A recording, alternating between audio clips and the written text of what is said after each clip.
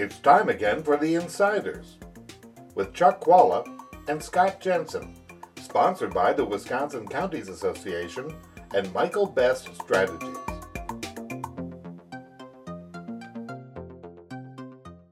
I'm Scott Jensen, former Assembly Speaker. And I'm Chuck Chvala, former Senate Majority Leader. And we're the Insiders. So Chuck, it's time for our winners and losers of 2019. So Chuck, who are your winners of 2019? You know, he sucks the air out of the room. So I think even though it's Wisconsin, I have to say Donald Trump. He has managed, in spite of what is clearly not in the interest of the United States, to still retain his base and then some. That is unbelievable. And it is driving everything on the Republican Party. It's a very dangerous game that the Republicans are playing. But for 2019, he's the winner. The most important question is, it was not an election year this year. Will he be a winner in 2020? That'll be an open question. We will see. My winner for 2019 is the Republican legislative leadership. Senator Fitzgerald and Speaker Vos dominated the legislative session. They crafted their own budget. They passed their bills.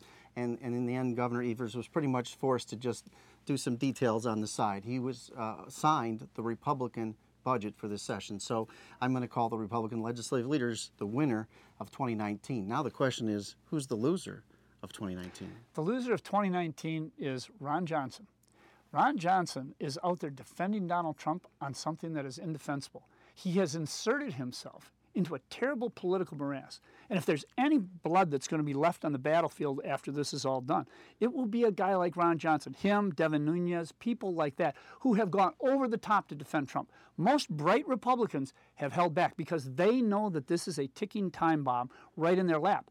Ron Johnson just embraced it unto himself.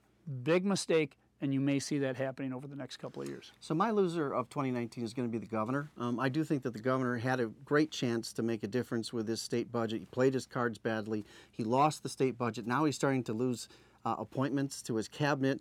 I don't think this year has gone well. I thought he started out great. There was good promise there, but things have fallen apart. It's time for the Evers team to retrench and rethink for 2020. A new guy like this takes time to get everything under his belt, and I think that the governor is doing well. I think that the problem is you have Republicans who have gerrymandered districts and therefore have no threat that they're going to be taken out.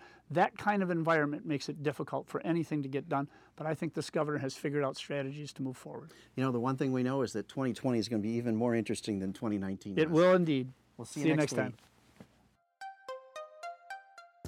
You're listening to The Insiders with Chuck Chvala and Scott Jensen, sponsored by the Wisconsin Counties Association and Michael Best Strategies.